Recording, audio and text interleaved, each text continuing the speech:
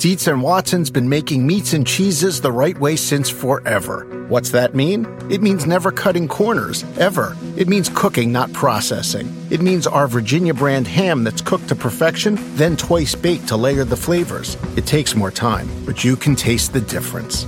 We come to work every day to do it the right way, even if it's the hard way. Because if it's not right for us, it's not right for you. Dietz and Watson, it's a family thing since 1939. This is the story of the one. As head of maintenance at a concert hall, he knows the show must always go on. That's why he works behind the scenes, ensuring every light is working, the HVAC is humming, and his facility shines. With Grainger's supplies and solutions for every challenge he faces, plus 24/7 customer support, his venue never misses a beat. Call quickgrainger.com or just stop by. Grainger, for the ones who get it done.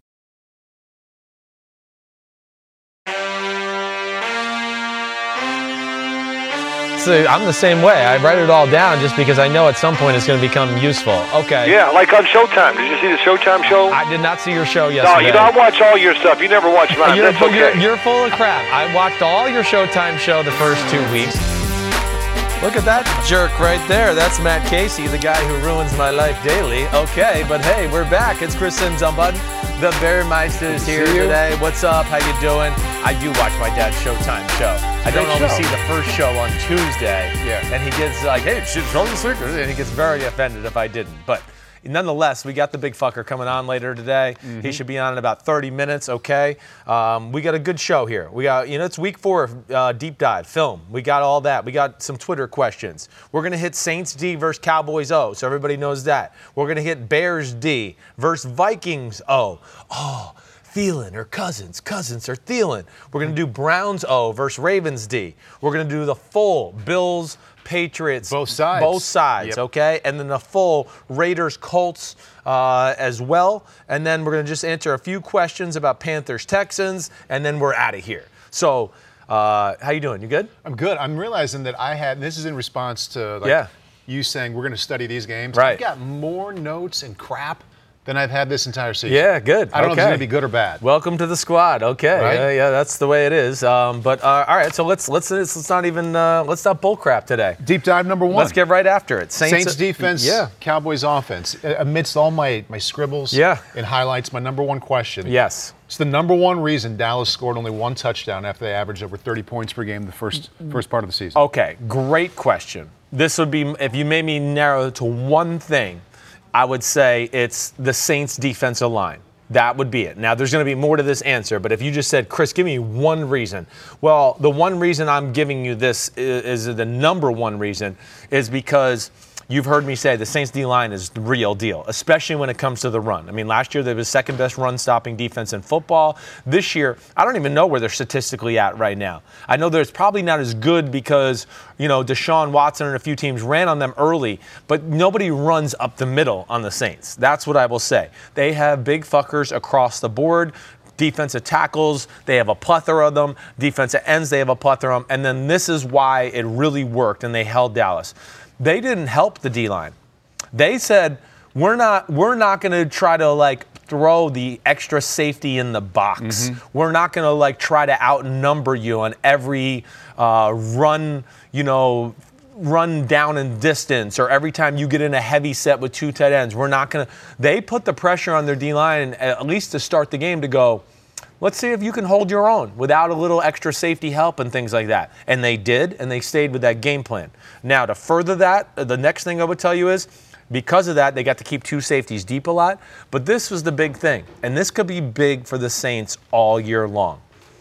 I've been a complainer about the Saints since last year. They play too much man-to-man on defense. And this is where I think the Cowboys really stalled out in the football game. The Saints changed what they did on defense as according to the first 3 weeks of the year. Mm-hmm. They threw a curveball at the Cowboys. The Cowboys came in with a game plan saying, I think we're going to get a lot of man-to-man and we're going to get a lot of plays to beat it. And, of course, we got some players, too, and we get some one-on-one matchups. We're going to take advantage of it. Well, the Saints said, screw you. You're right. You do have a lot of man-to-man beaters, and you do have good players, and we're stupid if we play man-to-man. And I give Sean Payton a lot of credit, along with Dennis Allen, because they went to a primarily zone defense for the night.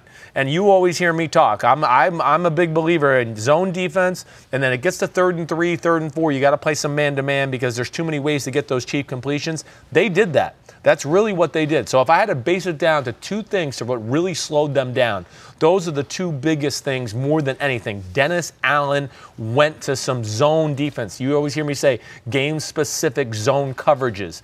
Cover 3 with a little tweak because this team does this, and cover 4, with a little tweak because this team does that, and all of that. And that's what they did. And those were the two things that jumped out to me more than anything.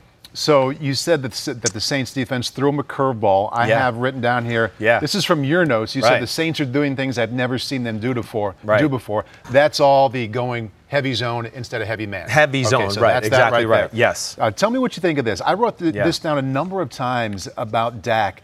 Two things. I thought he had initial time, like whether it was a 3-step or a 5-step. Agreed. He'd hit the top of it and nowhere to go.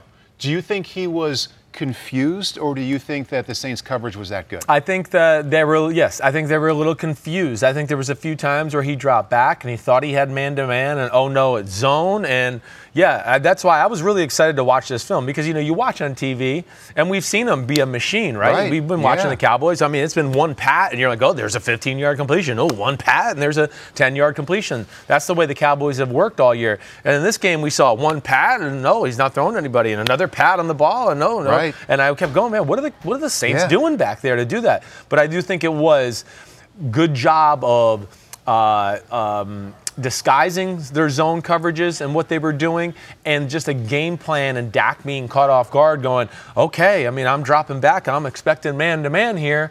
Oh, whoa, it's zone. Okay, whoa, nobody's open. What do I do? Ooh, there's a window. Ooh, it's really tight. I don't know. So that was affected. And then, we talked a lot about their play action pass, right? About how awesome that's been. Yeah. Well, because the Saints front four and those big dudes up there were able to stop the run by themselves, they kept two safeties back a lot. So play action pass, what's it going to do with two safeties back, right? I mean, you've been a quarterback. It's, it's tough sledding if there's two safeties. You're staying back and you're trying to run play action pass. But, just with the last thing I'll say with their defense, I mean, when you really break them down and you talk about, okay, Sheldon Rankins, 305 pounds, Shy Tuttle, 300 pounds. Those are their backup defensive tackles right now.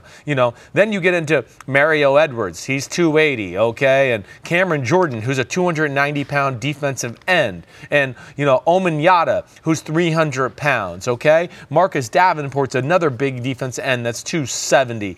Trey Hendrickson, he's 270. And I'm missing somebody else, too, along that conversation, I think. But either way, it just tells you, Malcolm Brown. There's another guy who's 320 pounds. Yeah. So you start to look at it and you go, ooh, if the Saints want to get big, they can get big in a hurry and play four big guys across the board. And that really is one of the strengths of their team, and it helped them out. And the D-line can run, too, like guys that are not like household Saint defensive names. I wrote down number 92, chased down Austin on an end around. I know. Made him cut it back inside. Right. That was I know exactly the player you're talking about. I know, Davenport. I mean, that's what you're right. It's a big, sneaky, athletic. They can move. And it's a special part of their football team. And if they can get that back end figured out with the right combination of what they do, they don't need to make life complicated. That front four is good enough to hold its own against any team running the football. What do you want to see them get figured out in the back end? Because I have written down a couple times they must be covering their asses off because Dak has nowhere to go with it. And there was no run after the catch. No, there was not. Quarters 1 through 4. And that's because they're playing zone 2, because now your eyes are on the guy catching the ball and you can converge, right? Instead of being a man-to-man where, oh gosh, if the guy that's covering him man-to-man doesn't make the tackle, we're off to the races, right? And I think that's what we saw, like the Seattle game. Russell Wilson threw for 400 yards because he just kept going, damn, it's man-to-man. I'm going to throw, I'll throw a deep ball on the money. I'll throw a deep cross on the money. And it's just too hard to play man-to-man every play unless you're New England and have just special talent. And, of course, Belichick is a special secondary coach. You know what else I noticed? Yes. And you've taken my eyes to this again this season. You talk about how Dak thought they were going to play man-to-man. They would also line up with 7-8 men on the line of scrimmage in third and medium. Where I'm sure in that moment he's thinking, this has got to be some kind of man. I wonder if these two are coming or those two. Most of the time they brought 3 or only 4. I know. See, there you go. That's huge. I mean, I do think as good as quarterbacks and offensive coordinators and receivers are just throwing and catching the ball this day and age, if you think you're a defensive coordinator and you're just going to break the huddle and go, this is our defense, this is what we're playing, and we're not going to make the quarterback think, you're insane. Unless you better have talent out of your ears if you're going to play defense that way. That's why I always talk about, the Seattle Seahawks could get away with that for years and years. They had a special talent on that side of the football, let alone that was a special scheme at one point, not anymore. But, that's very tough to play this day and age. I'll tell you, one team that kind of does that to this point that can pull it off is the other defense in this game. The Cowboys are a little bit of a, this is what we play, screw you, let's see if you can beat us. But they have the talent to do it. The Cowboys are special on talent on that side of the ball, so they can make it happen. But there's only a few defenses in football that have that type of talent. But I think we pretty much hit it all, right? I don't think there's anything more that Cowboys Saints. Yeah, I think that is. I mean, hey, the Cowboys, you fumble on 4th and 1. You fumble if you're Jason Witten, down the middle of the field on a big play. Those are huge momentum swing type plays in a football game, and they hurt their hurt drives and hurt their opportunities to maybe get a few more points. We're talking about what they did to Dak Prescott in the passing game. Should also point out Zeke had 24 touches. 65 yards. Yeah. Normally when he's over 20 touches in the run game and pass game, he's easily over 100. Right. So they did a fantastic job on him. They did. As well as just confusing Dak. Yeah, no question about it. It was really impressive, and I was really impressed. Dennis Allen is one of my MVPs of the week. I love a guy I'm always a fan of a guy who self-scouts and goes, you know what, I got some issues here. We're letting up so many big plays. Let me look in the mirror. What the fuck am I doing wrong here that I can help out? And I think Dennis Allen did that, and good for him. All right, let's go elsewhere in the NFC, to the NFC North. Vikings and Bears. Before we get into the deep dive on the Bears' defense against the Vikings' offense, a lot of attention this week paid to Adam Thielen's post-game comments and more recently Kirk Cousins' response to that. Let's take a listen. I think that's probably the most frustrating thing is we knew that was going to happen at some point. At some point, you're not going to be able to run the ball for 180 yards, even with the best running back in the NFL. And that's when you have to be able to throw the ball. You have to be able to make plays. You have to be able to, hit the deep balls. You have to do that because otherwise it's too easy for teams to just tee up and rush the quarterback. So we have to be able to run the ball and pass the ball. All right, that was Adam Thielen after the loss on Sunday. Let's take a listen to Kirk Cousins today, which is Wednesday.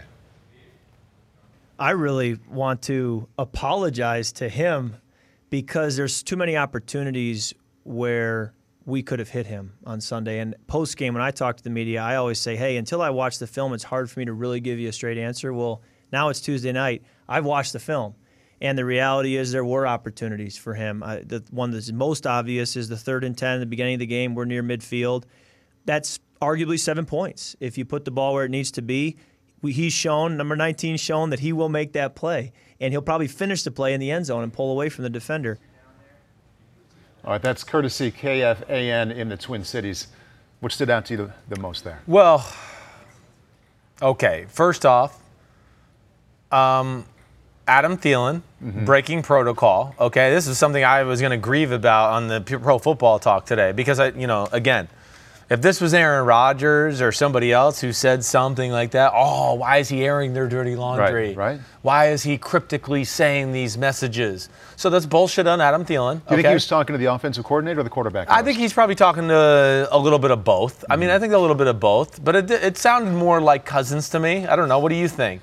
I'm sure the offensive coordinator is involved in that as well. I think it'd be easier for me to believe that he was directing that at the coaching staff. I mean, when it's receiver to quarterback, you just don't hear that very often. You don't especially hear that. Veteran to veteran. Right. And as you said, you don't hear any of it very often. No. That's going against the norm. The norm. To call either one out, the It coaching is. staff or the quarterback in the postgame. But I think that was more toward the coaches than it was towards his quarterback. I'm not going to sit here and disagree with you. The problem is when you say something like that and you have a punching bag on your team named Kirk Cousins, who everybody can't wait to jump on, you open the door for everybody to jump on him.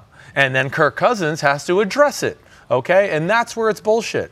And so Kirk Cousins, let's just talk about that comment real quick before we get into the film.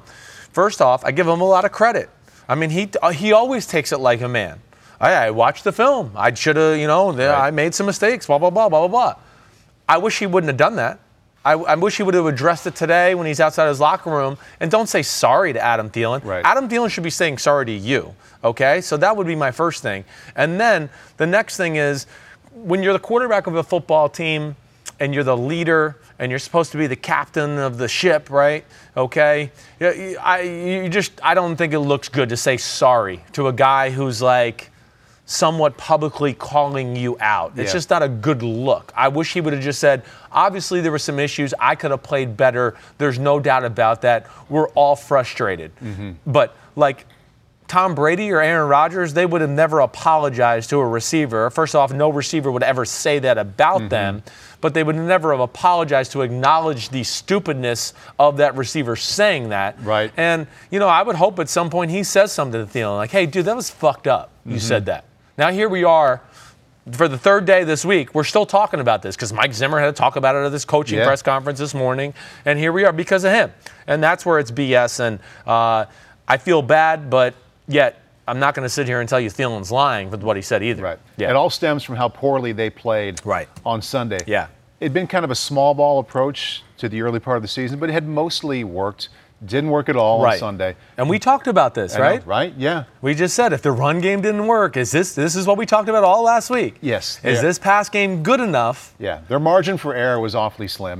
So they run into a Bears defensive line that was fantastic. Right. What's the biggest reason you think the Vikings failed on Sunday? Well, they became one-dimensional, that's for sure. The Bears defense is the real deal. There's no question about that. Now, within that, I didn't ever expect like the Vikings were going to put up 30 points in this game. I thought this game was going to be like a 17-16 type of game. I think that's what I picked the Vikings to win the game by, 17-16. Right. Obviously, I was wrong. Okay. The biggest thing, though, and I think you've seen my notes,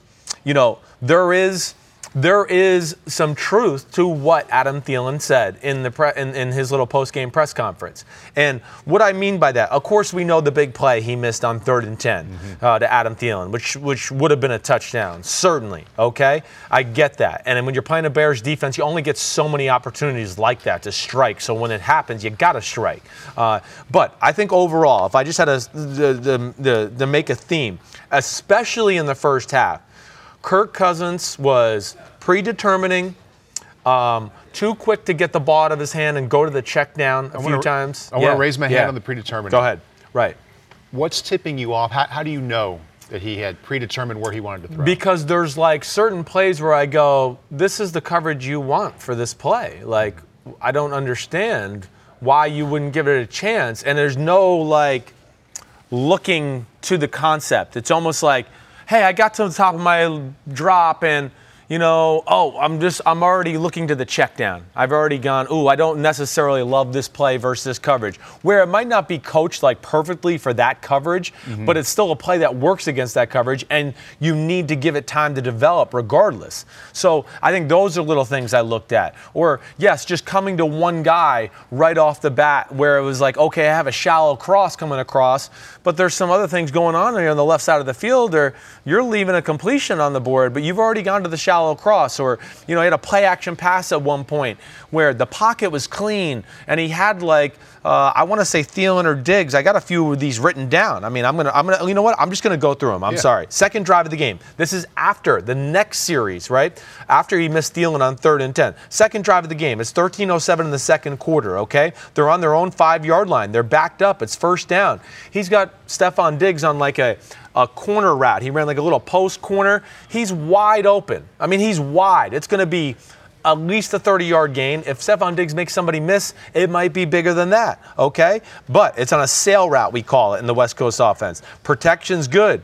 He's got to throw it, I wrote. He's wide open, going to have a huge gain. But he decided to check it down to the back. He never really gave it a chance. It didn't really look like he gave it a look. It was almost like, I'm backed up. I'm just going to get the ball out of my hand. Right. And, so that's not good. And listen, I know this is hard. I understand playing in the NFL is hard. Another play, 8-10 in the second quarter. Thielen has a post corner, okay, on this one, versus cover 6, which is quarter, half. To his side, it's cover 4. He runs the post corner. It basically becomes man-to-man. He's got it. He's open. There's no pressure at all. And Cousins steps up in the pocket and never really gives it a look. just goes right to the back and check down as soon as he steps up. I mean, the pocket's perfect. So, again, it's being critical, but when you're playing a great defense and you are a good football team and you're being paid $28 million a year, yes, there's only so many times you get a chance to make a big play against these type of defenses, and I think he left a handful of them out there on the field during the game. Is that something you recognized last year and in his years in Washington too? I can't say that I did. No, I can't. I really didn't. I feel like, I don't know if maybe all the pressure and scrutiny is getting to him a little bit around him. I don't have an answer for you, but he certainly played it a little too close to the vest in this game. And just never put their offense in a position of power. This was a game where he needed to make a few of those plays to back them off, and then maybe they would have been able to run the ball. Right. But then they couldn't do that, and the run game didn't work. And then the second half, they basically had to give up on the run game, and they became one-dimensional. And that's when the pass protection got bad. And I want to get to the run game in a moment, but let's spend a little more time with the pass game. I have circled here and highlighted one thing you wrote. It sounds like Kirk Cousins didn't play as well as he wanted to, for all the reasons you pointed out. Maybe they're not helping him as much schematically. You wrote down, Vikings pass game needs imagination. It does, no doubt about that. So with their personnel, with their coaches, how would you like to see that play out? Yeah, well, I just think they got to find different ways, especially, on all downs. Different formations, different route combinations. It's a lot of just basic West Coast crap, I would say. I always say this is day 1, day 2, day 3 installation stuff. These are the things when I was in training camp with John Gruden. These are like the first 40 plays we put in, the first 3 days of training camp. And that, to me, is the meat and potatoes of their offense. I don't see anything more than that. And the problem with that, maybe you can get away with it if you're super talented. They're not super talented on that side of the ball like that. And this day and age right now where we are, like, defensive players have seen these base West Coast plays since high school. This is not 1989 and Bill Walsh anymore. Everybody's running these type of plays. And I think that's really the big issue there. They got to find some different route combinations and different formations in general. Even their formation usage is very elementary for the NFL. I mean, it's, tight end here, receiver here, receiver here. Oh, 2 tight ends to the left, slot to the right. Oh, I form, boom, that's all there is to it. And I'm not saying there's anything wrong with that, but every now and then it's got to be like, 2 tight ends to the right, tight slot over there, maybe with the back, motioning into the bunch on a 2nd and 7 or whatever it may be. They got to find some different ways to make the defense think. And right now they're just trying to do it with like pure physical ability and like physicality in the run game. And they met their match because the Bears' defensive front 7 is the real deal, and they whooped the shit out of that Vikings O-line, for lack of a better phrase. So let's weave these two games together. The one we talked about before, Saints, Cowboys, praised up and down for good reason. The Saints defensive line.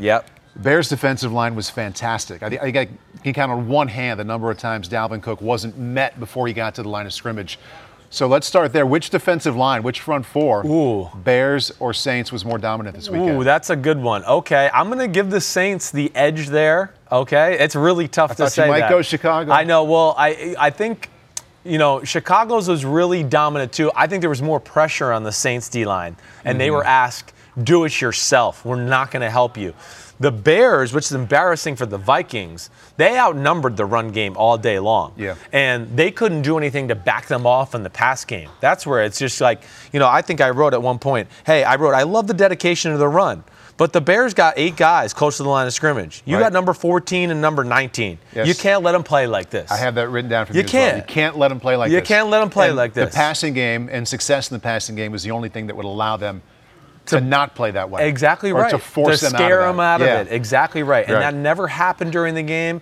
And yes, like I said, I think if Cousins is a little more aggressive, hits the deep pass that he tried to hit to Thielen, that's going to make, we're the Bears in the sideline now. Chuck Pagano's coming over. Hey, guys, we're going to have to change a few things. When they get in this formation, I don't think I'm going to bring that safety down anymore. We're going to blah, blah, blah, do this and do that because I'm a little worried about the pass game today. And that never became an issue at all. How worried are you about the offensive line that had been pretty good? It had been pretty good. The first 3 weeks. Only throw out numbers when there's a really good point to be made. But Dalvin Cook was 6.5 yards per carry. That's not one game. That's 3 games. Right. He was 2.5 yards per carry. I mean, that's not all him. No, it's That's not all not him. all the Bears front seven. Minnesota offensive line has to sit the head of that table as well. No question. I think Bradbury, their first-round pick at NC State, got his welcome to the NFL moment. I mean, he met Roy Robertson Harris and what's his name? Nichols, 98. What the hell is Nichols' first name? I always forget it. Bilal Nichols. He met him, and there was a good butt whooping they put on him. Even Elfline at guard had a rough day. They beat the crap out of that interior part of the offensive line in general. And those guys deserve a lot of credit. Eddie Goldman, Bilal Nichols, they didn't even have Akeem Hicks. Didn't matter. Roy Robertson Harris, they are phenomenal. The Bears have some beast up front, let alone those two outside linebackers, Floyd and Mack, on the edge.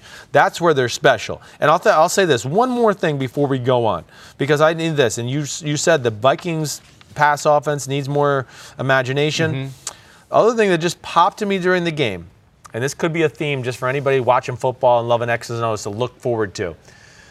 I'm not so sure blitzing Dalvin Cook on passing situations doesn't become a thing going forward. He's a little bit of a smaller running back, and they blitzed him a few times in some obvious situations with Kwiatkowski, and he just ran him over, Roquan Smith's replacement. And a lot of the times, I know like New England, they have big middle linebackers. One of their beliefs is to have big middle linebackers so they can blitz them, and you can't block them with third down running backs. Yeah. And I think that could be something just to watch out for. Again, it reared its ugly head a few times in this game, and I wouldn't be shocked if teams said, you know what, rather than deal with this guy in the pass game coming out of the backfield, let's just blitz him and make him block and see if he can hold up. Let's go to Browns-Ravens. Yep. All right, Baker Mayfield. Let me text my dad and tell him we got 5 minutes before we call him, okay? So he doesn't have a hissy fit and like, I got nothing to do here all day. I'm just sitting here. Call us both dummies again, right? Yeah. Okay, so Browns-Ravens, AFC North. Yep. Baker's numbers were a whole lot better than they have been. Best thing he did? Best thing he did was he stopped his craziness in the pocket. But he's still jumpy. Yes. I wrote down frenetic. Yes. It's a different kind of style. Yes, it is. Where he's jumping around. Right. He rarely goes from one step to 5 or 3 and just boom, hits it. He's moving kind of the way Brett Favre used to. No doubt. No doubt. So, hey, this is the difference to me. This will be my only stand-up today, John McDonald. He is frenetic, right? He's always moving front, doing back, this. side. Yeah. But the problem I had with the Fournette, I have no problem with that. But the problem I had the first 3 weeks was it was this. It was, and then run. This week, at least he did this a few times. He went, and he wanted to run. He was like, man, Freddie told me to stop doing that shit. And he went back and got in there. And then it was still frenetic, but at least he stayed with the play to give it a chance. That was what jumped out to me maybe more than anything about his game as compared to what we saw the first few weeks. It wasn't like always pretty like you're saying, right. But he stayed in there. Yeah. Instead of abandoning ship where I want to go, nothing's good going to happen running backwards into your right. Yeah. We got to stop doing that. My thought was he stayed true to himself. Right. He's not trying to become like, I hit my fifth step, I get it out no matter what. Yes. But the things that got him in trouble, which you just pointed out, right. He cut those out without being a completely different version of himself in the pocket. And that's, you're right. Like, we want him to stay with himself. He's good himself. He doesn't need to reinvent the wheel. These are just little things that is still a young football player we're talking about that has yet to start a full NFL season. Right. And he just had some bad habits in the first few weeks, and that was a long way to kind of at least breaking some of those habits in the game.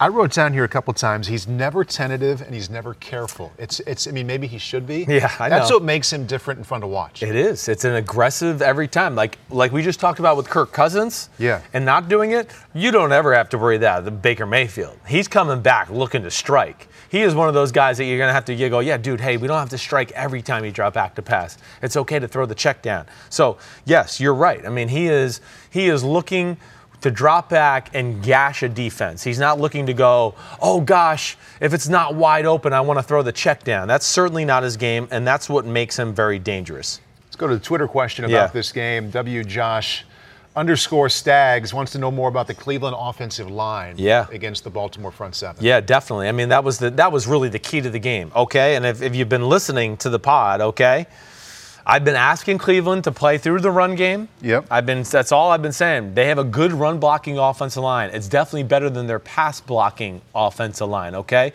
And their success of their team at the end of last year was all through the run game. And you saw how talented Nick Chubb is, right? And everything he can do. But it's a diverse use of schemes in the run game, inside, outside zone, pulling guards. They did Y whams, and when I say Y whams, like the tight end is off the line of scrimmage and the defensive tackle's in there and they let the defensive tackle fly up the field and the tight end kind of swipes him from the side. They have that going. They had toss sweeps going with pulling people. Yeah, what was the 88-yard touchdown run of that sweep? A little toss sweep with the guard tackle pull out on the edge, right? And they block down, and he found a crease, and his speed, which is special, he had the speed to get through there untouched and make it a track race, and that was amazing. Yes, let alone Baltimore misses C.J. Mosley. They're not as athletic. They're not very athletic on the front seven. They're a size front seven, and yes, their linebackers, their middle linebackers, especially who I like, but they're still getting used to being middle linebackers in the NFL.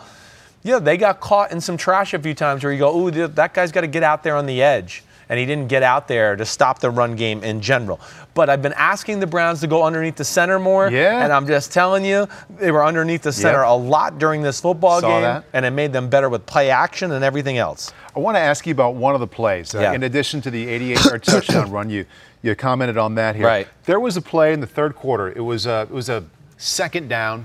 Kind of a harmless, wasn't like a key situation. Yeah, I know the play you're going to talk about, I think, here. OBJ, he didn't have a whole lot of production. No. But yet on this second down play, he ran like a 2 or 3 yard stop route with a seam route behind him. Right. They committed 2 defenders to him right away, sprinted up to him and stood there with him as he basically did nothing. Yes. And a seam route went way over the top of him. It was one of Ricky Seals Jr. for a big game. Turned into one of the biggest plays of the game. Right. That's the OBJ effect. It's certainly real.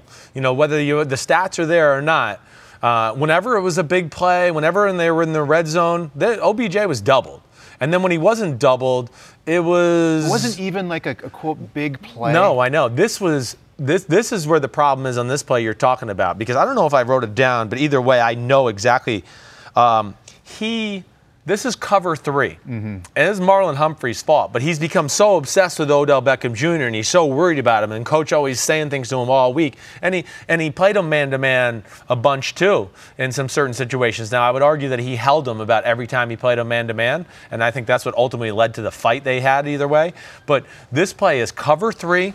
You saw the safety go down, right, to go towards OBJ. Yeah. That was Tony Jefferson. So he's going down there. That's his responsibility. He's really the one that has OBJ on that play. And Marlon Humphrey is supposed to stay back in his third and steal seams. Some teams use their cover 3 corners. When you read 2 going vertical, we want you to steal the seam because the buzzing linebacker underneath will take the outside hitch route that you're talking about, the 4 or 5 year. And he just got enamored with OBJ.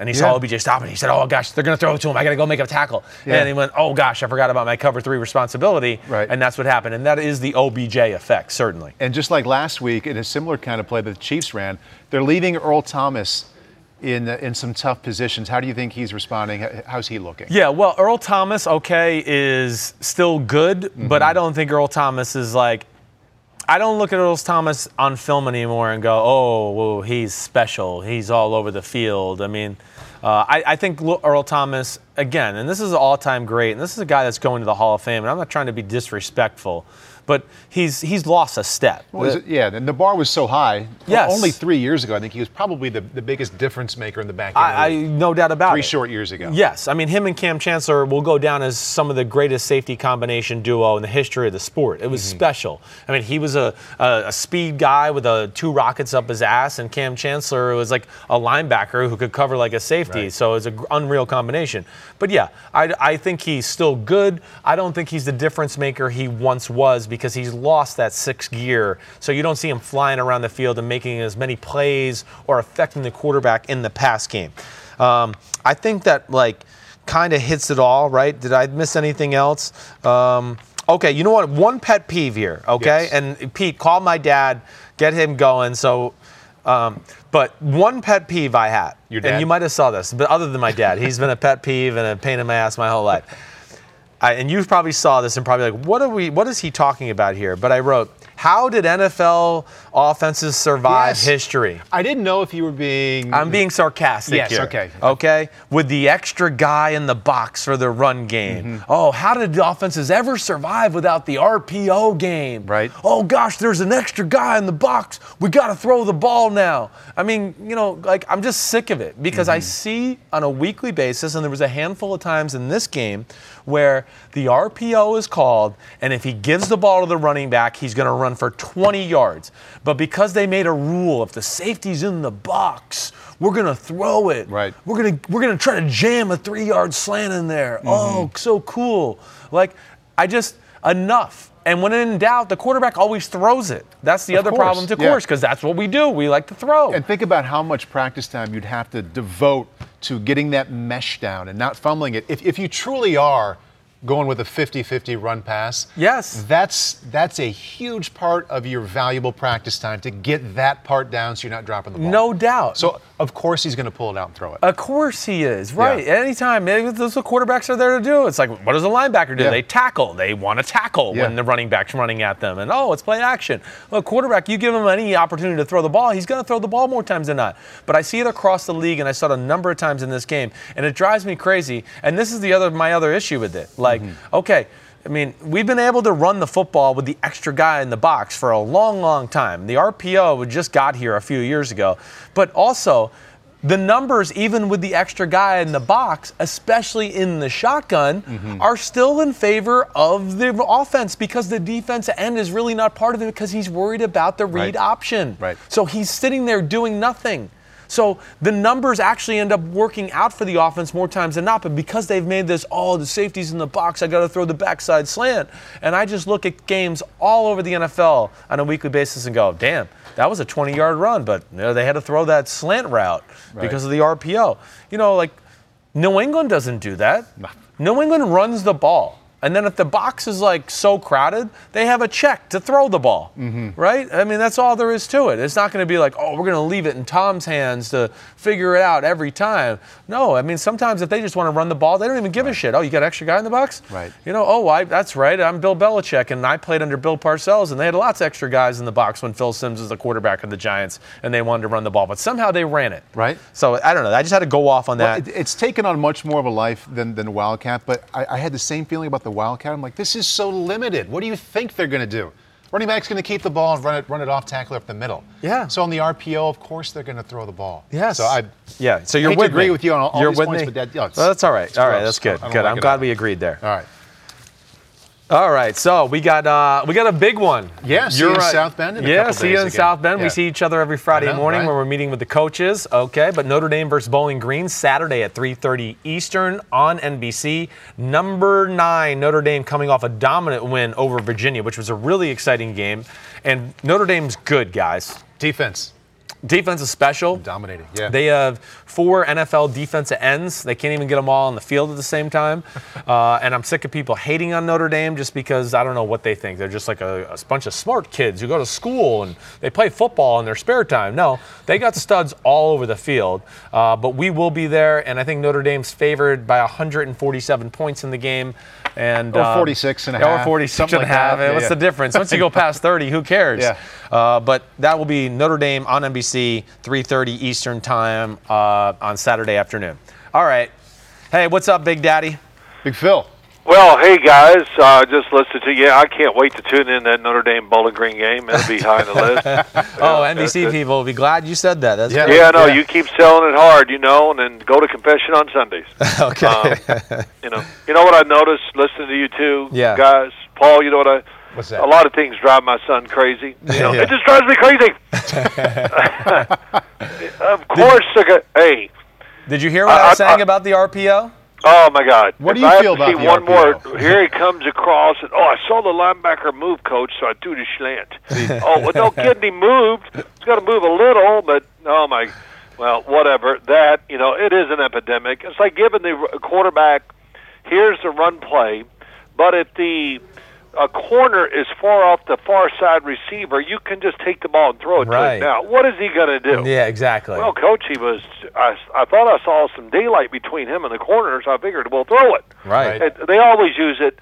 Drive those numbers up. Get those throws in. You know, it's you know who you could teach that to get the numbers up? Who? Josh Allen. Oh, I Would hear you that. please throw it in the flat? Yes. I think New England said, you know what, don't cover him underneath because he won't throw it. Yeah. Okay, let's triple cover everybody and just leave him. He won't throw it. Yeah, I'm of course exaggerating, but not by a lot though. Gosh, not by a lot. No. And that game, not to get in that game, it was really intriguing. Yeah. To watch on TV. Yep. And even to watch, I watched it on Monday. What is today? Wednesday? Wednesday, yes. So I saw it on Monday, and you know what it was? It was two really, really good defenses that are really smart that just took away everything from both teams. Overall, that's what it really was. I mean, Tom Brady, I'm going to fake it and throw the in cut or this, whatever, element across the field. None of it was there. Running backs, forget it. Forget it. And it was great. I mean, and once again, it said this: New England can do whatever they want up front because they don't have to worry. They can cover the back end. Right. It's the best defensive backfield in the NFL. Yeah. Don't even try to say another one. Right.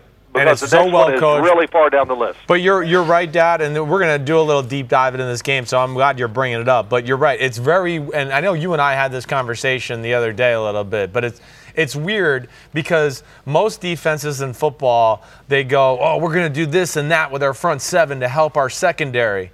And in New England, it's like the opposite. It's more like, no, our secondary's got it on lockdown, and now we can do all this crazy shit with our front seven that you can't prepare for and confuse you that way. And I think that's kind of cool. And they have so many dual players up front. I mean, I can't even keep up with them. And Kyle Van Noy, I've said all this stuff before, but yeah, he's a bust. He's a first rounder, right, in Detroit? No, he wasn't a first rounder. I'm going to say he was a second rounder. Yep. Okay, well, how's that working out up in New England? Yeah. Now he's a damn superstar. Right. You know, John Simon. Who is John Simon? Yeah, I remember. Who's he? Yeah. Okay, yeah. Oh, J.C. Jackson, I think, was a free agent. Yeah, he's pretty good. Jason McCourty, he couldn't cover me when he was in Tennessee, but now he's a lockdown corner if he wants to be. Right. And Phil, here's one for you. How does Jamie Collins come back and just as good or maybe even better than he was the first time? Oh, he's better. He's better. How? But he's better. Well, one, listen, I was going to get to him, Paul, because he would be up there. I don't know his numbers. I don't care. Yeah. I just know when I watch him, he everywhere. Is a factor everywhere. Right. They're using him. He's more versatile now in what they're doing on defense because it's changed since he was here. Yeah. And it goes to show you, players have to be put in the right positions to succeed. Bill Belichick doesn't say, oh, my defensive end has to be this guy. Right. He'll play three guys to get the job done. Right. Oh, you're good at this? Then I'll just put you in for that situation in these formations or whatever. You know, he fits his system to the player's strength, and it's really neat that way. So Jamie Collins, he's really been terrific. But other guys, think of Olivier Vernon. You know, he gets out of the defense he's in up in New York, and look how he's playing. Yeah, right. And oh, wait. How's Shaq Barrett doing down there in Tampa Bay? Oh, my gosh. Only the NFL defense MVP. And then the last one, it really drives. What is it about Robert Quinn that you wouldn't like? Right. I mean, he's like and he's done it his whole career. Mm-hmm. He's basically been steady, a good pass rusher with speed and all that. Couldn't play down in, Miami, but right. Hell, he was keeping the Cowboys in the game the other night. Yeah, no, he was all over the place. I mean, it's great. So it just like quarterbacks, we don't give enough credit to who's coaching them, the system, the play calling. It just goes right to, well, the quarterback was really terrible. Right. And then you said it. I think you said it to me, or I saw you do it on TV. Jared Goff, you thought when you watched the game on TV it was terrible. Then you study it and you go, you know what? Okay, let me eat that. Yeah. Because it's the opposite. Right. TV does what to football? It lies. It lies. Yeah. And, of course, commentators and everybody see it a different way. And then when you watch it yourself, you go, oh, my gosh, I have a whole different slant and feeling about the game. Yeah, no doubt about it. All right, so this is the one thing, just because the Bills defense, it is amazing. I want to just get Dad's opinion, just generally. I mean, I don't think there's a defense that defends New England better right now than Sean McDermott. Do you feel pretty? Oh well, that's again. You can't even why bring the subject up? Because it's stupid. What is it they're doing, Phil? What is it Well, they're he doing? does everything kind of backwards. You know, a lot of people get their safeties back there and they roll them up and try to confuse him. Well, they get them up there and then roll them back. Yeah, right. And I tell you, they took away all their little pet plays. Yes, they did. And of course, they're so active, and you know, they do a lot of stuff. They go, oh, this is going to be a rundown, so they do games and things up front. Everything they do. Yeah. And they're taught well. Their techniques, in other words, it is a lot like New England. In other words, if you have a technique and you're supposed to be outside or whatever, they never break the rules. Right. And Christopher, you said it right too. I think they have great tails and breakdowns during the week. Breakdowns of what the team is going to do in these formations. So the guys, not that they guess on what the play is going to be or the route, but they got a pretty dang good idea. Right. I did a game once. It's a quick story. In New England. Yep. And they said when they get in this formation, we told our backside corner to play the in cut and nothing else. Right. If he runs by you, we'll come out and say, get a mic and say, our fault. We told him, don't worry about it. Right. And I went, oh, it can't be that. He goes, it's 100%. So Right. I'm watching the game, and I did not bring it up.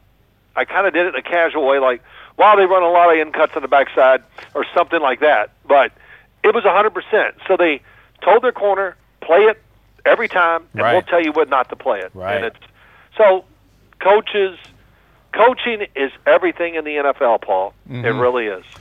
Coaches make good players great, and they just know how to make it work and call all their plays at the right time. And it's the teaching. That's what it is, too. It's the teaching. Yep. The Buffalo Bills are right up there with the New England Patriots, how they're being taught on the defensive side. Right, no question. They got the best of Brady. I think statistically, we'll go back in January and say this was his worst game. However, on a day when both quarterbacks, Phil, were really poor on third down, New England had 3 key third down conversions. You know, one thing in common with all 3, there was a theme. What would you guess it was? Well, I don't know. I'm going to say he threw it to Edelman. I'm going to throw it to the back. Threw it to the running back. Yeah. Oh, he threw it to the running back. All 3 third down conversions that mattered, Phil, went to a running back. And I watched this, and I'm just like, they've been doing this for years, whether Right. it's Shane Vereen in a Super Bowl 5 years ago or White bail him out on Sunday. What is it they have figured out about, you know what, they can do all this stuff. They can do reverse things with their safeties, but no one's going to cover the back consistently. It's like they're the one team that really has that figured out. Well, they do. Them in New Orleans, because you know Alvin Kamara Yeah, does New Orleans, too, right? Alvin Kamara, they're up there. Yeah, it's part of they're going to play matchups and whatever the defense tells them to do, and then they're going to bring that part of their offense out in the inventory of it. Oh gosh, this is one of those days where we're not going to have receivers or tight ends. Oh damn, okay, they're going to play like this. Ooh, okay, we might have to break open the running back inventory of our offense here. Right. And I think that's the big thing, along with Josh McDaniels. And I think out of those 3 plays, one was the wheel route you're talking about, right down the sideline, right? Yeah. Which was really designed just for him, from what I looked at. I couldn't tell because White and Phil, I would imagine you saw the same thing here, but Yes, White came I out did. of the backfield and he hesitated for a second. I was Right. wondering, is he waiting to see if 58 blitzes, or is he just giving him the okie doke Oh, and he's setting him giving up? the okey-dokey. Okey doke, yes. Just setting him up. Oh, Just yeah, setting him yeah, up. yeah. He's free releasing no matter what, but because he was on the end of the line of scrimmage, he knew he wasn't just going to be able to beat him with straight speed if he Right. just showed his hand Okay. right away. So he kind of ran at him and gave him the old stutter, bounce, and then hit it again. Yeah. And Brady was, if you look at the play, before he points at the linebacker that's supposed to cover James White, which is Matt Milano, who's a phenomenal football player. Yeah, 58. I mean, this is one of the best linebacker duos in football, those two, him He and covered him Edwards. pretty He did. well, too. Covered him Yeah, he well. did. But what he's telling him, too, just in case that 58 is maybe he's dumb and forgets and blitzes by accident, you got to give me eyes because I'm not protected and they might have to throw it quickly. Yeah. But as soon as he saw him not blitzing, he set him up and he runs the route. And then McDaniels is awesome at throwing screens. I think a few of That the was third another downs key were third down. screens Yeah, on it was. third down. Third and long. He has a great feel for, okay, they're doing this here. They're running games like Dad said up front. Let me see if I can catch them out of position and throw a screen. Right. I didn't mean to cut you off there. That's the new thing. I noticed 2 teams. Of course, New England does it with their running backs, but if you watch the Chiefs, now they don't do it as much because they got all these other guys that throw it too, but they have their running backs come out and do, like you said, Paul, the okey dokey, and all of a sudden it's a little stutter step, and then boom, they go. And I think it was, let's see, who was it? It was McCoy, I think, who did it one game, and I saw it twice. Yeah. And the other time with Williams, I just go, my gosh, I even said it on TV. Everybody in the offense has not a double move, but a stutter. They don't do double moves because that's too slow. Right. They do just a quick little change of pace. You flick their head or whatever it is, and they go. Right. And it's like they bury their head. It's a new way to play. Guys run. They just run, and it's the Rams when they're going across the field. They are running as fast as they can run. Right. And it's hard. I watch the defensive backs and go, they can't keep up because they keep expecting. They're not used to that. There's a few teams that I think they're teaching their receivers just a new way to play the game. Right. And it's really pretty cool. Right. Phil, I 2 questions for your dad. Yeah. Keeping with the running backs catching the ball in the passing game, Phil, can you remember anything back to when you were being coached by Bill Parcells and Bill Belichick was listening to a lot of this that can tie together what they do with the running backs in the passing game now to things maybe you were ahead of the game with back in the 80s and early 90s? No, we were never ahead of the game in the passing game, that's for sure. But no, listen, I threw it to the running backs more than I thought. Yeah. Once somebody showed me, I said, oh, wow, we did dump it off a lot because it was really deep routes, and if it's not there quick, get rid of it, whatever. The one thing we definitely brought to their offense, which Bill Belichick does to this day, and very few games, maybe this past game is the first time that I've maybe ever watched the tape of the New England Patriots, so they didn't do it, but all the seam plays by the tight end, whoever it is, or running back, stuff like that. And it always happens for the Patriots. I don't know what their mark is. It's probably inside the 35, but usually inside the 30. Look out. They're going to find a way to get somebody going down the seam. Right. And, of course, they did it with Gronk, and they did it before. But then when they got Hernandez, then they started doing it double, lots of then it was like a mainstay of their offense. Right. And to this day, everybody still tries to run those plays, but they created it just like they've created this running back phenomenon, throwing the football to them. But, of course, they know they're going to do this. They draft people to fit their system that way, and they love the running back. They're not going to draft a running back that can't catch and run a little too and do other things for them. Yeah. All right. So wait here. I want to piggyback off this and just hear what Dad even thinks about it, because I don't think we've ever talked about this. But to what you're saying, like the passing offense, the running back, all of that. And Dad probably got a little bit at the end of the career with Dave Meggett, who got involved a little bit, but. Yeah, we started that too. You did. You just started. You just started that. That's why I was going to say it. But I was going to go to this and tell me if you agree with me or if I'm wrong here. But really, I mean, of course, a lot of their offenses, stuff from Dad ran with Ron Earhart, and then Charlie Weiss was there. Charlie Weiss was on that. So there's base of what Dad was doing with the Giants that the Patriots do. But the rest of the offense now, with the 9 million different ways to throw to the running back or Edelman over the middle, is really, from my knowledge of the situation, is concocted by Bill Belichick. It's Bill Belichick going, well, if I was in this defense, I wouldn't want to see this, right? If I was playing this defense, this is what gives me problems. And they've grown their inventory of offense off of Belichick that way. And McDaniels is smart and knows how to find creative ways to continue to do it and find other ways off of it. But I don't know if Dad agrees with that, but that's just kind of what I've always thought. I think that's, I think there's been a lot of defensive coordinators have given great ideas to offensive guys going, hey, look, I don't want to see this. I don't sleep at night because I think of this situation. Why aren't we doing it? And, of course, the offensive coordinators go, yeah, it makes sense. Right. And it's pretty cool that way. The screen game by the Patriots, that is, I think all that is Josh McDaniels, of course. But the formations and using all kinds of different players, they won the Super Bowl last year because they were able to come out and use a group of people and do something that very few teams do. And they did it, and they caught the Rams a little by surprise, even though it's not like they were wide open every time, but it won the game for them. They ran the same play with a different personnel group at the end of the game. Yeah, you're talking. And if you haven't seen go ahead. I was just going to explain. No, I want to say this. Yeah. If you haven't seen the documentary, or whatever you want to call it, with Belichick and Josh McDaniels talking about the Super Bowl, it's not good. It's fantastic. I haven't seen it. Yeah, they go through. It's amazing during the game. oh, we did this 3 times, they did this, so why don't we do this? I mean, so in other words, real quick, I'll say it. Did we do this? Did I talk about this? No, you know what? You talked to me. You told me to watch this, and I have yet to see it. Okay. Well, they blitzed. They crowded the line of scrimmage with everybody, and they blitzed the Los Angeles Rams offense. So the Rams said, oh, my God, we can't pick that up. So they brought in their running back. They were in spread, 5 wides, and they brought a receiver in, and they blocked it up. And he says, well, let's get in that formation now, then bail out of it. Right. So they did it a couple times, and the Rams went, okay, now we got it. They're going to do it, and they're going to bail out, so let's don't bring them in. So what did they do? They're talking on the sideline. Well, we've bailed the last couple times. They think we're going to do it again. Let's send blitz them. This time, right? And that ended up being the interception at the end of the game that won it, because Jared Goff, really kind of fell down as he was trying to throw the ball, because they timed the blitz up so perfectly and got to him so quick that he couldn't even look down the field and see, what do you think the corners did on that blitz?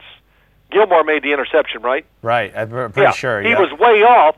That way, he knew what was going to happen, so he could watch the throw and everything, and I don't think Brandon Cooks ever saw the football in the air. Yeah. So really, but it's more than that. There's just so many things. Belichick going, where's Sean McVay? Where is he? I can't find him. Because he must have had a tale about Sean McVay calling who knows what. I don't know. But I just thought that was funny, too. Right. And his little speeches to the team. Here's what we got. 12 plays to win the game. That's all we got. It's 12. Do your job. Don't screw it up.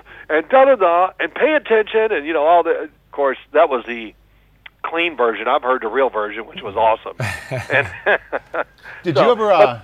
But it was really good, and it just goes to show you. I tell people all the time when I go out, football players, to be great, you got to be smart, and that's what I think. Even Wade Phillips said it. I heard it a couple of weeks ago. He goes, "Just give me a bunch of smart guys, we'll do okay." Yeah. Did you? Didn't talk about the talent as much as he did.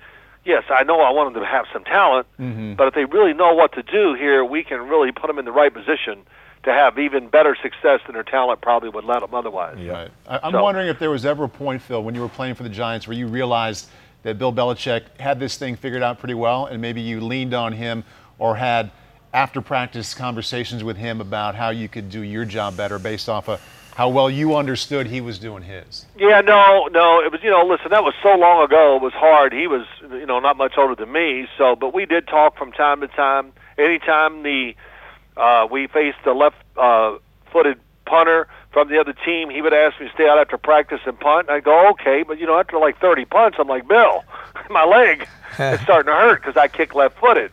And he wanted the returners to get used to the ball turning over a different way. He was great at always walking up to me before warm-ups. Hey, it's windy today. What do you think of that guy down there? And I go, oh, he is going to be so afraid to throw the ball outside. He goes, yeah, I don't think I said, he won't. He won't, Bill. He goes, good. I didn't think so. He'd always want me to reaffirm what he was thinking about, because we played in so many windy games. Right. And I would say, hey, so-and-so, I know he's afraid to throw the ball in this. And he'd go, yeah, you're right. It was kind of like, our little dirty secret. We would laugh about it and things like that. But no, every once in a while, he would actually give me a little bit of a pep talk about our offense and just go, hey, look, I know this and this. Just hang in there. You're doing fine. And, he was really cool that way. Yeah, that's great. And it's, I think our relationships kind of stayed that way ever since, especially when I was doing all those games up there. My gosh. Right. Yeah, Now, seriously. you want it last thing. You want pressure? Sit in a meeting with Bill Belichick before a game and up there on a Friday, and when you start talking about stuff, you better have the answer. Because I said to him once, I said, you played this front and you did this, and with this guy, why? He goes, well, you didn't do that. Just did. I went, oh, my God, I broke out in a sweat. Well, yes, you did. And he goes, no, we didn't. I said, well, I started thinking, I go, you did. You played it, and I gave him the thing. He goes, oh, okay, that's right. Yeah, I forgot that. You're right. Okay, I'll give you. I'm sorry. I'm like, oh, my God.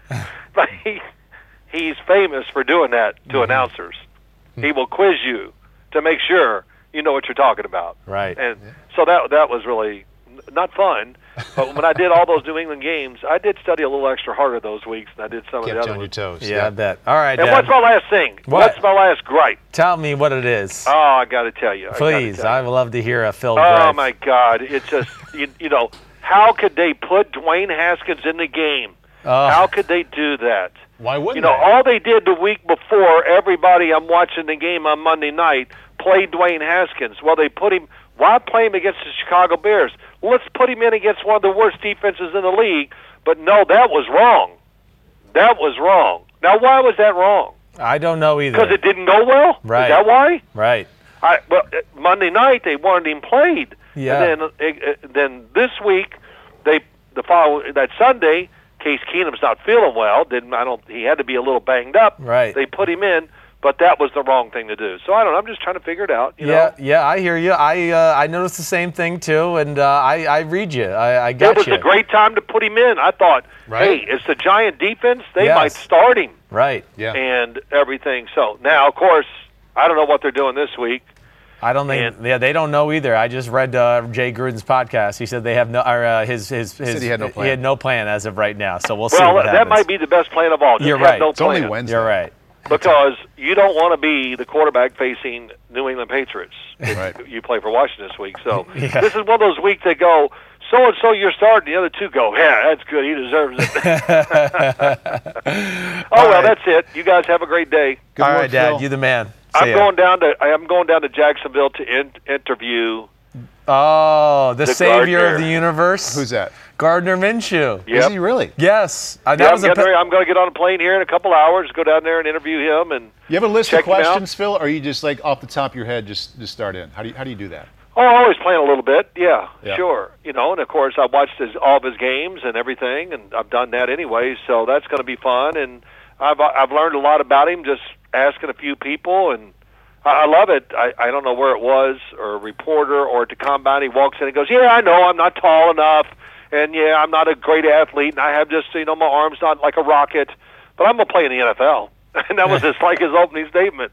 And so you gotta like that. And man, he did make some great plays against the Denver Broncos this past week. Most importantly, definitely Phil, did. most importantly, Yeah. Yes. based off of what we expect Gardner might wear, what are you going to wear? No, I'm not. I think the first thought was, would you wear cutoff shorts? Oh, I would love that. Jean Would jacket? you wear a shirt with the sleeves cut off? Now, I might do that, but I'm not wearing cutoff shorts to see my big old white legs. But no, you know what it is? Everybody's talked about all the things. It's time to just really talk about the football player. Right. And let's get off the it's a novelty act. I think it's more than that. Of course, we know that he's going to be in there for a while, and let's just talk more about the football and see why. He can't play at East Carolina, but he can lead the nation in passing at Washington State and be drafted. Yeah, So that's right. I don't know what they're doing in East Carolina. They must have some hell of a quarterbacks over there. Right. But that's another story we'll talk about later. All right, Dad. You All the right, man. see you guys. All right, man. See Have you, a Phil. good trip. See ya. You too. East Carolina. I think Jeff Blake played there. Yeah, he did. Threw a great deep ball. He did. Oh, he threw a great deep ball. Threw Yeah. it high as hell. Yeah. Yep. I mean, I like Gardner Minshew, and I've been one saying Right. that they have a chance to win games with him as quarterback. Mm-hmm. I don't like that.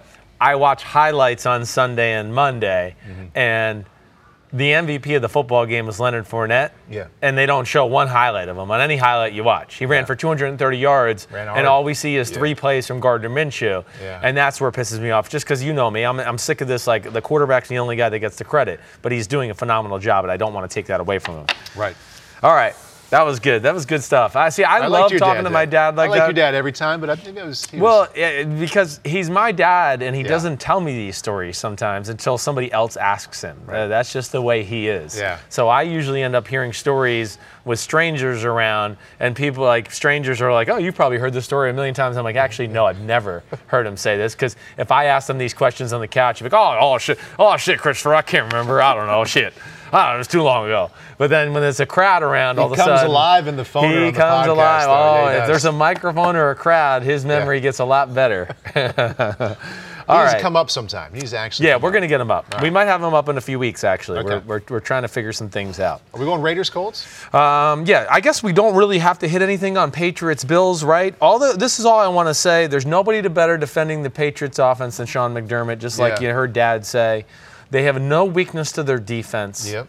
Their linebacker duo is as good as any in the sport, those two. I mean, it is up there with anybody, Edmonds and Milano. They are phenomenal. Their front four, as we talk about with a lot of good front fours, they can do anything. They have the right depth to go, oh, we got to play fast. It's third down. We got plenty of guys to do that. Oh, we got to get big, and New England's getting them big. Oh, we can get big too. So they have great versatility there. It's just such a well-coached defense. Belichick does it a little through man coverage. Yeah. McDermott does it through zone coverage, but it all comes back to like what Dad said, their techniques and their ability to break down the opposing offense. Right. And that's where they're special. But they're going to lead them to a 9-7, which is nice. Yeah. Type record instead of 12-4, unless Josh Allen starts playing better. Your dad talked about him a little bit. I wanted to get him back to that, but we didn't really have time. Yeah, I know. He was going to different we had places. too many stuff, right? If you had one day, Right. with Josh Allen this week to watch that tape, Yeah.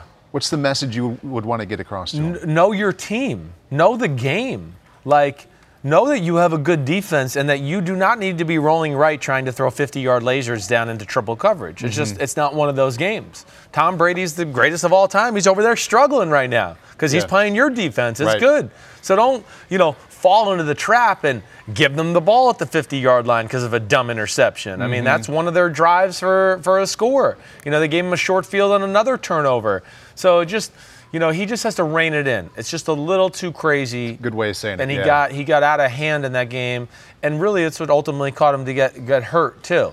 Right. It's just he saw the Red Sea part. Oh, I'm going to run and just go. Right. And it's just, hey, I know you're a stud and you're physically gifted, and he wants to win and do the right things. Right. But it's the NFL. It's a different animal. It's not Wyoming anymore. You're not going to run over nickel defensive backs and linebackers like you used to. Or throw it 40 yards downfield. Yeah, with right. two safeties with and one corner J.C. Jackson and McCourty all around. They're going to get it. So, yeah, that was just the big thing overall there. Other thing, too, that we got to remember. Yep. They run a base version of New England's offense. Brian Daboll, the offensive coordinator, is a New England guy. But it didn't look like New England at all. No, it didn't. It didn't look like it. They're a really base version of New England.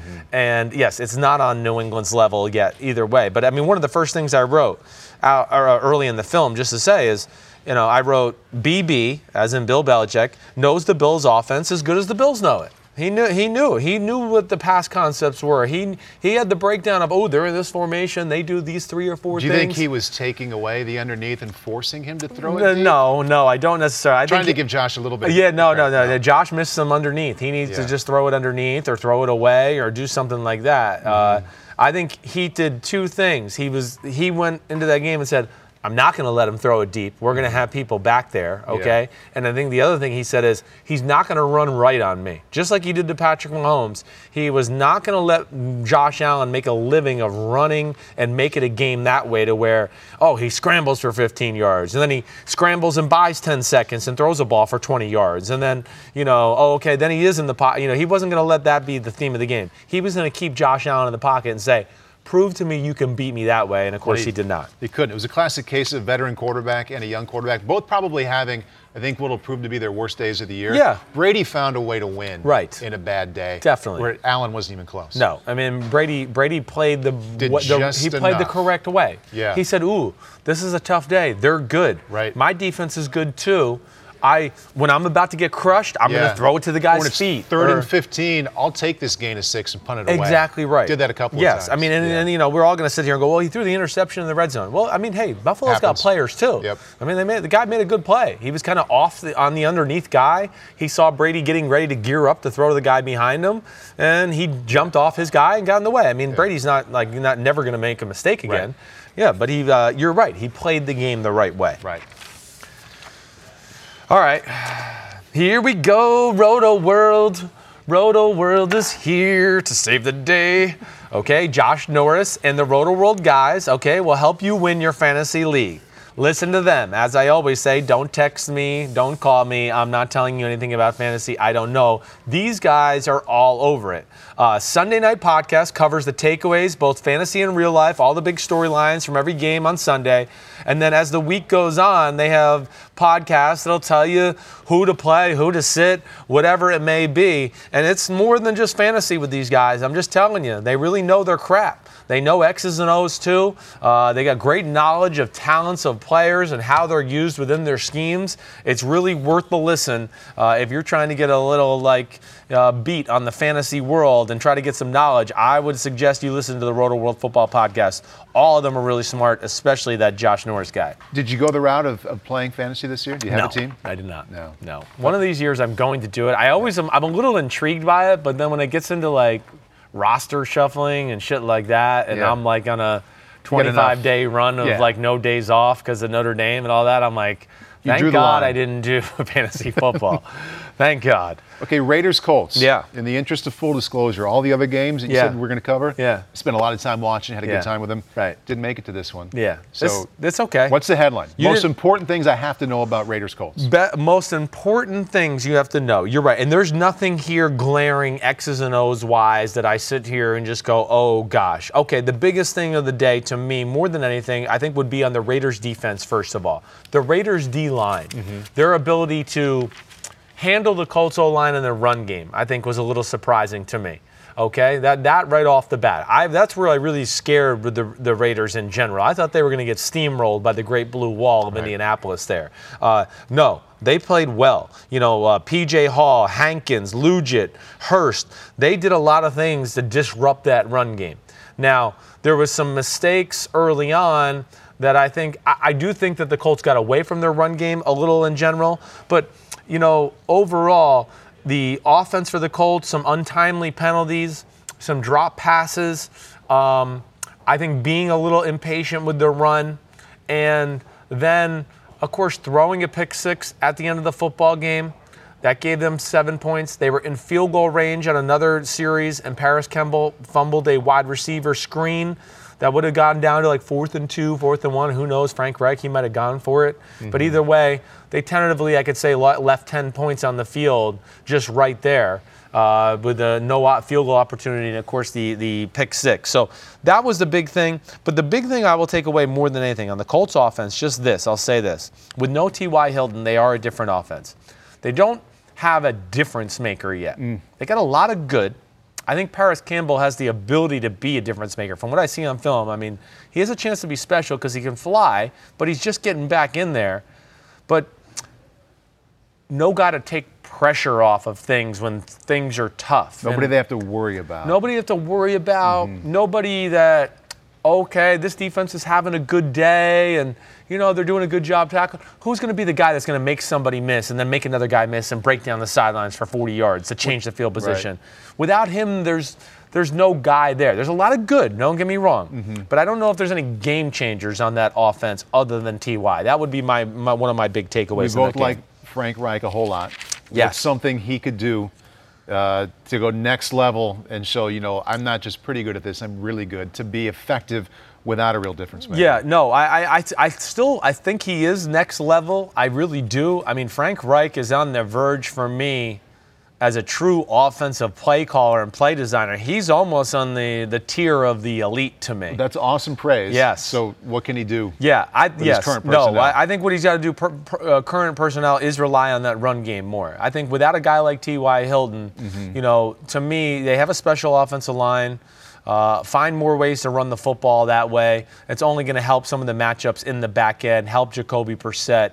But I don't ever come away from their games going, they lack creativity, or, I wish they would have done this. For the most part, I'm usually pretty on board with what Frank Reich does. I go, I see the logic. I get what he's doing here. That's pretty creative. They let him down. With the turnovers, like we said, a number of drop passes, I think those were really the big issues of the day, added to the fact that John Gruden got off to a hot start play calling. It was a phenomenal first drive, okay? And then the start of their second drive, they did a little fake toss reverse to Trevor Davis, and he ran for a 50-something yard touchdown. So before the Colts even got into the game, they looked up at the scoreboard and were like, damn, we're down 14-0. Yeah. We only had the ball once, and we're down 14-0. Is Gruden a guy that can get hot like a three-point shooter? Definitely can. That way? Definitely can. And he's a master. I'd always be scared of him. In the first 10, first 12, first 15, whatever one's working for him, he'll pick one of those numbers. Like if the first 10 didn't work one week, he'll change it the next week and go, we're going to the first 11. Just because he's crazy like that. Yeah. But yes, he had a great game plan early on. And I think a little bit, if I just had to say one thing again here about the Colts, they're well coached, okay? I do question if they're big enough up front. Do they have enough size when a team wants to play smash mouth? Do they have enough size to stop those type of teams? I don't know. The other thing is, I don't know, just like the offense, don't know if there's a game changer on their defense at any level. You know, maybe Darius Leonard, and he wasn't playing and he's hurt. He's special. He's really good. I get that. But a lot of good on the D-line. A lot of good in the secondary. But nobody good enough to where you're going, man, we're changing our game plan. We can't do that. We can't block that defense end like that. We got to change it. We can't do that because so-and-so receiver can't get open against that DB. He's that good. We got to come up with a new. They don't have any of that. And that would be my one issue with their defensive roster is, you know, they're coached well. They run that Cowboys defensive scheme. They're sound. They very rarely mess up. They hustle the ball. They tackle. They do all those things. That's great. That's good. But I don't know if that's going to beat the elite teams in the NFL. That's what I worry about. I do think they need to do something schematically to give their players a little bit more of an advantage. It can't just be always, this is what we do, and we're not going to mess it up, and we're going to hustle and play hard. That's just not realistic. Again, it may be if you're the Dallas Cowboys, who got Pro Bowlers all over the field at all three levels. They can get away with it. You know, we just talked about Dan Quinn, and there's Dexter Lawrence, and, you know, you get into the linebackers. We know they're studs. And, oh, damn, it's Byron Jones at corner, and Awuze's at corner. Damn, they're both amazing. So they can do that and play simple and get away with it. I don't think the Colts can, and I think that's one thing that jumped out to me about the game in general. Okay. Yeah, I think that hits it all for that. I don't know if there's anything else special. Yeah, the Colts, they can't play man-to-man. That bothers me. Hey, Josh Jacobs is getting better every week. Gruden staying patient with the run, I thought, was one of the big keys to that football game as well. I would like to see them throw the ball down the field a little bit more. It's not easy for him to do, is it? No, it's not. He can go through phases, though, because he'll keep telling himself, pound the rock, pound the rock, pound the rock. And I would say it's been one of his strengths the last 2 years, at least staying the attempts sometimes can be more important than the yards. Right? Just the attempts. Because now the defense is going, okay, I got to always think about the run. I can never just wipe it off my brain. Right. And you're helping the O-line. You're doing a lot of things by just the attempts to keep a defense honest rather than just, we're going to drop back and throw it, 60 times. Reminded me, I wanted to bring this up during the Browns-Ravens discussion, but we went so many other different ways. But Nick Chubb getting a lot of credit for that 88-yard touchdown run. It was great. It was a good scheme. He talked about it. But if you remove that play, 19 carries, 77 yards, doing exactly what you want them to do with that offensive line. Yes. Keeping the defense honest and ripping off 4 yards to carry anyway. With almost 20 carries in the game. Yeah. Awfully good. But you're right. And then that leads to what? Baker Mayfield throwing for 340 Getting yards. Under center. Yeah, under center. And you see, gosh, now we're a little worried about the run game. They're staying with it today. Yep. All of a sudden the linebackers are a safety or whatever else. He messes up a coverage and there's a seam going down the middle of the field, whatever it may be. All right, yeah, I think we hit that one. I don't think there's anything more in that one that's like truly like big news or anything that I see in my notes where I go, yeah, that was a difference in the football game. Peter King, what's he up to these days? Yeah, well, the old Peter King. Good job leading me into that because I can't follow along, obviously. See, that's what happens when I read my notes. An assist. Peter King podcast. Peter's the man. Come on, living legend, Hall of Famer. This week, he's got his updated power rankings, and he has Texans wide receiver Kenny Stills on the show. That should be interesting to talk about because they were a little lackluster on the offensive side of the ball themselves this week. But Peter King podcast available where all podcasts are found. Check that out. And as you know, his Football Morning in America is one of the best columns there is. And there's an abbreviated podcast that goes over all that stuff every Monday as well. Somebody's producing because you mentioned Texans. Right. Before we go, it's called Newsreel here. We want to get to a couple of Twitter questions about the Texans. Let's do that. Texans. Texans. Watson and the Texans O-line. There has to be some details we're missing here beyond the O-line not playing well. Poor play or bad play calls? Well, okay. So first thing is the Panthers' D is real.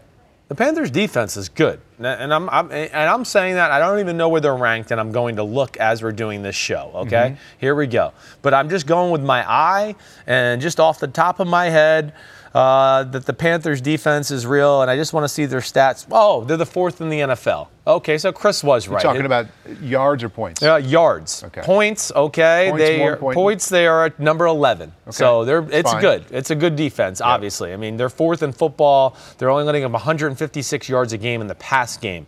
So that tells you a lot. And just to let you know, that's the number 1 pass defense in football, okay? Secondary, and they played the Rams. Yeah, that's right. They played the Texans. Yeah. They've played the Tampa Bay Buccaneers, who we just saw 55 points. So I think there's something we have to recognize about the Panthers defense. And you know the scheme they run, it's the Sean McDermott scheme, who came from Carolina. Right. It is really well thought out. It's smart. It's game plan specific zone coverages, right? You heard Deshaun Watson talk about the cover 4 and cover 4, right? All that. Yes, they play a lot of cover 4 and some versions of different things off of that. But I think that's the first thing we got to give credit to. Them having Bruce Irvin back, Paul. Now with Brian Burns and a Mario Edison on the edge, like they have a little bit of a rotation of a pass rush now where you go, ooh, okay, gosh, there's some freaks over here they got to worry about, let alone they got the 2 stud middle linebackers in Kuechly and Shaq Thompson, and they got big people in the middle, and then they're well coached in the back end. So that's the big thing I would say just to start off that conversation. Carolina's defense. Carolina's defense is really good. But we're going to keep hammering on getting to the Texans offense. Yes. Max Mulcahy wants to know Texans offensive game plan or lack thereof. Yes. What's going on? Okay, no, it's lack thereof, I would say, more than anything, okay? I come away underwhelmed with the Texans' offensive game plan more weeks than not. Even with Deshaun. Well, I know, and he falls under the category for me of they ask him to do too much with just his physical ability. There's just not enough served up to him to go, hey, here's a few easy completions every game. It's always like, hey, your easy completion is the 30-yard cross route. And if he's covered, we'd like you to just, kind of jam it in there. And DeAndre will catch it. Right. You guys got a good rhythm going. Just, throw one of those lasers you throw at the back of the defender's helmet, and DeAndre will catch it. Oh, okay, no problem, coach. So there's too much of that going on. Let alone they have, not a great offensive line, not a great running attack. I would say I think the Texans, just as I newsreeled that game and I didn't get into every detail, they would be one of those teams where I go, they got away from the run too early in this game. The Panthers called their bluff. They played pass like the whole game. They really did. They were kind of like, oh, yeah, you're in a running set underneath the center. We don't believe you'll run it. You'll play action or drop back to pass. I would bet you the Texans are another team that I would tell you, Paul, to say, please go underneath the center more, because the only time they go underneath the center is to run a play action pass. That's one of the tells I have on them. They're under the shotgun. You underneath the center, oh, it's play action pass. I can guarantee it. That's all they're going to do. They're never going to drop back from there. They don't ever do anything other than play action pass when Deshaun Watson goes underneath the center. But lack of creativity in the passing schemes, and because of that, Carolina knew their passing schemes and, like I said, appropriately drops guys in the right area to make life very hard. Getting back to the Panthers defense, at James Best wants to know more about the cover 4 defense if people don't understand it quite well enough. Sure. So, lay it out there for us what cover 4 is. Right. Okay. So cover 4 is, it just as it sounds, right? Your 4 DBs, your 2 corners, your 2 safeties. It's quarters coverage. Every guy has a quarter of the field if you just went straight back. But what's different about quarters is safeties don't just go straight back like on the snap. If a tight end runs let's say a 12-yard just curl it up route, the quarter safety is taught to drive on that. We're not just going to sit back and let them hit the ball in the zone there as you drop back into your deep quarter, right? What if they run a post over the top of it? That's going to be an issue, right? And those are the issues with that. Now, they tried to attack it a little bit, but without me getting too X's and O's, they didn't attack it the right way with the right route combinations. That would be my big issue. They tried to run the post a few times to the thing we're talking about here, but the tight end, instead of running a 10 or a 12-yard out or curl route, like I'm saying, he ran 4 or 5 yards and then ran an out route.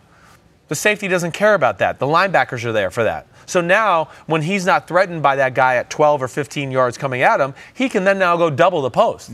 Because he goes, oh, that guy's good. Luke Kuechly's on him. I can now worry about the receiver outside of me, and he gets doubled. So they didn't have the right combinations to even take advantage of it, would be my big issue. But also within Carolina, they know they play cover 4. They know where they're susceptible, right? They're not idiots. They understand it.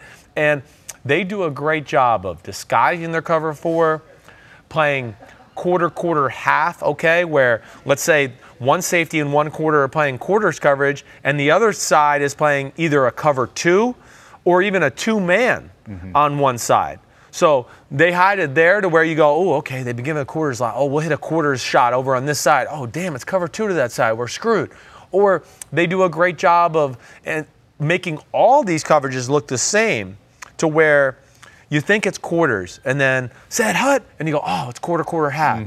Set hut, oh, it's cover 3 with like a real lazy, and for everybody out there again, with cover 3, it's usually a free safety way back deep in the middle of the field, and the strong safety comes down to almost linebacker depth, right, and plays that little area. Well, what they do a little bit is they just don't aggressively rotate that, and when they wait really long. And the safety, instead of coming down to linebacker depth, only comes down like a few steps. So when you want to hit like crossing routes and things like that, for like a 12 or 15-yard crossing route, the safety's there to get it. So they're great at little simplicities of their change-ups, of their coverages, and not making them look the same, let alone, just like Buffalo, they have the proper talent that fits the scheme. And that's where they're really good, if that made sense there. There's a lot of nuance and a lot of details and a lot of, I mean, to be honest, difficult things that I think for people to understand. I know. What they're doing. No, yeah. It's good to hear about, but bringing me back to the point, what I heard the most from a former quarterback point of view, you said it all lines up the same. Yeah. And even if you only play 2 or 3 coverages out of that, when there's that second of hesitation because you're not sure, because it lined up the same at the snap, that's where they get these guys. Yeah, it's where they get those guys, no doubt about it. You're exactly right. And then they're extremely smart, just like as Dad was just saying.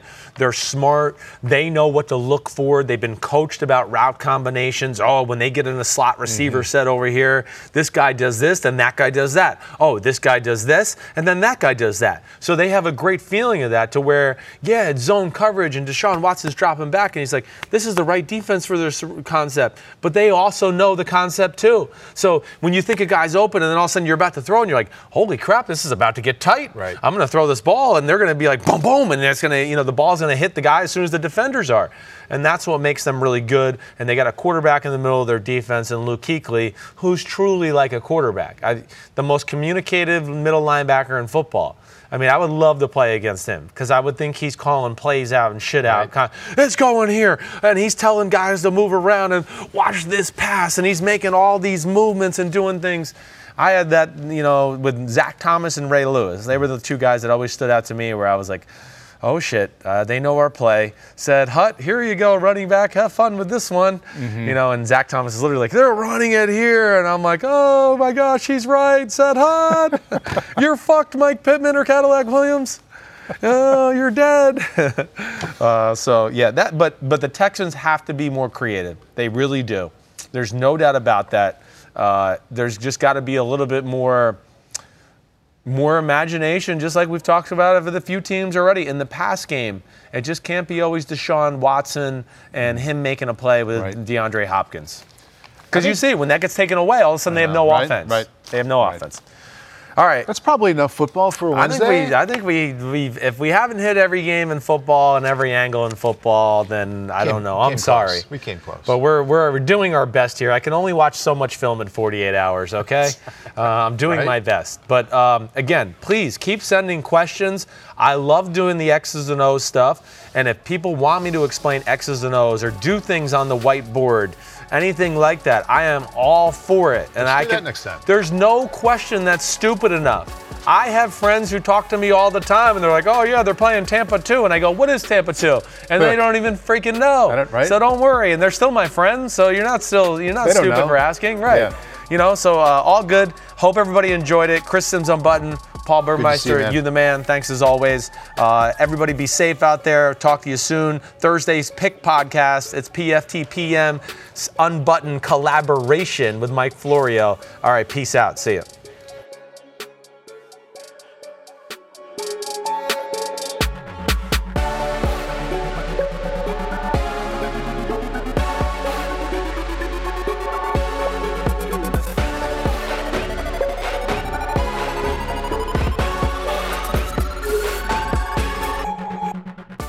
The longest field goal ever attempted is 76 yards. The longest field goal ever missed?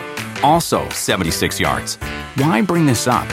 Because knowing your limits matters, both when you're kicking a field goal and when you gamble. Betting more than you're comfortable with is like trying a 70-yard field goal. It probably won't go well. So set a limit when you gamble and stick to it. Want more helpful tips like this? Go to keepitfunohio.com for games, quizzes, and lots of ways to keep your gambling from getting out of hand.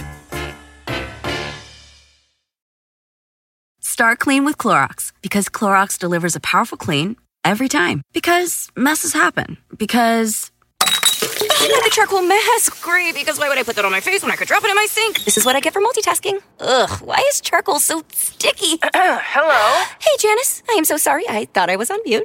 No, we don't need to reschedule. I'll just stay off camera. Ooh, yeah, that happens. So start clean with Clorox. Use Clorox products as directed.